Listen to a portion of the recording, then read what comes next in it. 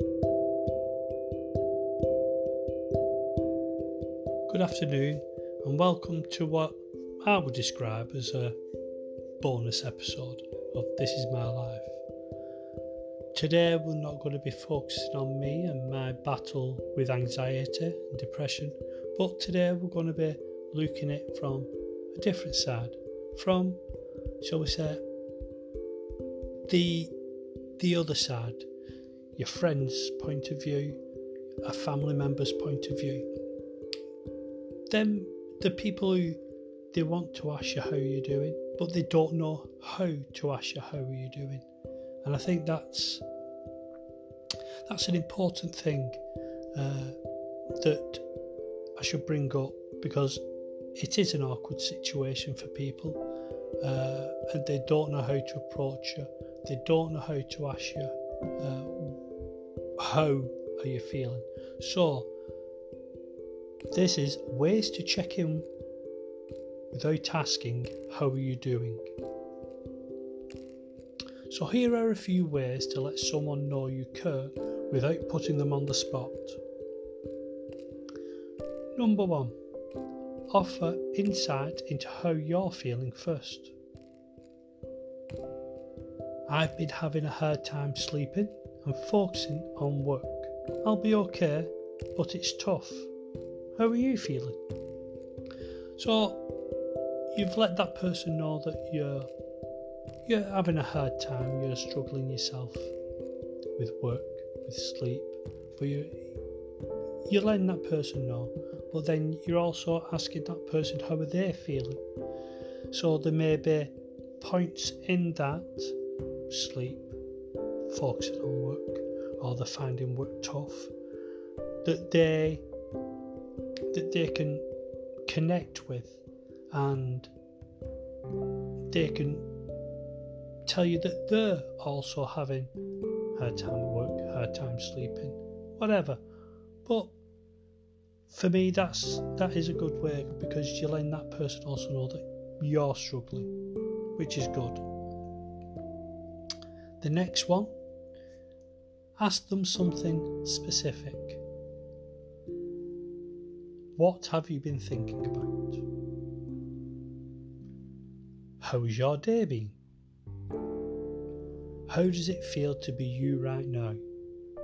Now, if this was me asking someone, it would always be question number 2.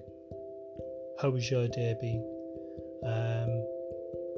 So I would feel more comfortable in answering that question as well. I get that asked quite a bit by friends, how's your day been? And it's just a general question, but you're also checking in with that person, and there is no pressure on that person to answer something that they don't want to answer. So for me, it's always question number 2. The next one, offer an activity to do together and be sure to follow it up. You could ask them to go to the cinema. You could be saying I'll call you over the weekend, or we'll video chat over the weekend. You could be saying, I'm going out with the dog tomorrow. Do you fancy coming for a walk? Or I'm going to the Lake District for a day out. Do you fancy coming? Just something, but also make sure that you do follow that up, because I think that person could be looking forward to that activity. That activity could be a big difference in that person's week, and if you don't follow it up, it just causes that person disappointment. Maybe you don't want the thought process of someone with anxiety. Maybe you don't want them round. Maybe you didn't want to be with them. So always make sure that you follow it up, which is paramount. The next one, offer support without questions. I miss you I'm just checking in. I hope you're okay, but I'm here for you if you're struggling. So the person knows that you care because you are missed. They know that, again, they know you care because you're just checking in. And they're hoping that you feel okay. But you also know that if you are struggling, they're there for you. And friends, and that support network is vital, I think, in mental health. Knowing that you have friends and family that you can fall on, and knowing that they will pick you up when you fall, I think that is again another important thing. So yeah, that is really good for me. Be curious. So you could ask that person, I'm wondering what's helping you to cope right now. So that person may be going through a CBT course, they may be going through therapy, they may be just going to the gym for general exercise, which I find physical exercise or going to the gym good. So something along them lines. But again, you're just asking.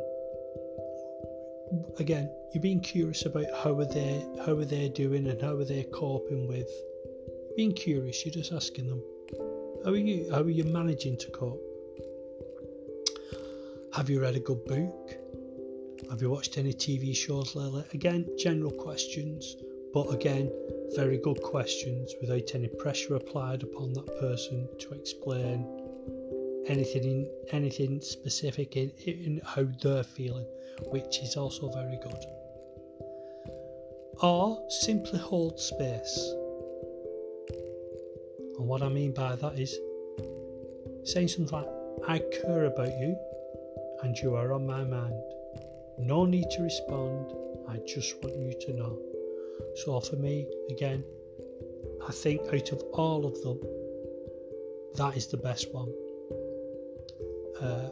For me personally, that is the best. You know that person is thinking about you, so it's obvious that they care about you.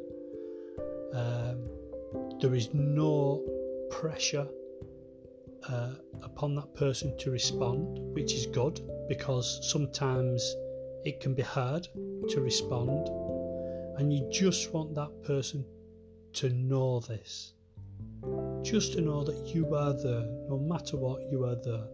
And for me, again, out of all of them, that is brilliant. I really do like that one. So I hope you found these little insights helpful in how to approach someone with who's suffering with mental health issues, and I hope that you do reach out to someone who is suffering with mental health issues and help that person when they need it the most, because that's the most important thing, being there when they need it the most. But there's also one more thing I want to say before I do go. As you know, if you listen to episode 1, that I struggle with mental health, and with this bonus episode, I have had that support network in my life. But for me, there is one person who has always stood out for me and always been there for me, and that is my wonderful cousin Amy, to which I'm going to dedicate this bonus footage to. She is quite possibly, I think, one of the strongest people I know. She is amazing, even though she has her own battles in life. She has always been there for me, no matter what. I know I can call round her house, I know I can phone her up, and she will always offer me advice, and sometimes she is that voice that will always calm me down. She is that voice what will always bring that focus back to my mind, and I just want her to know that I love her dearly, and thank you from the bottom of my heart. Thank you, and I love you. So I'm going to end here. Have a great Friday,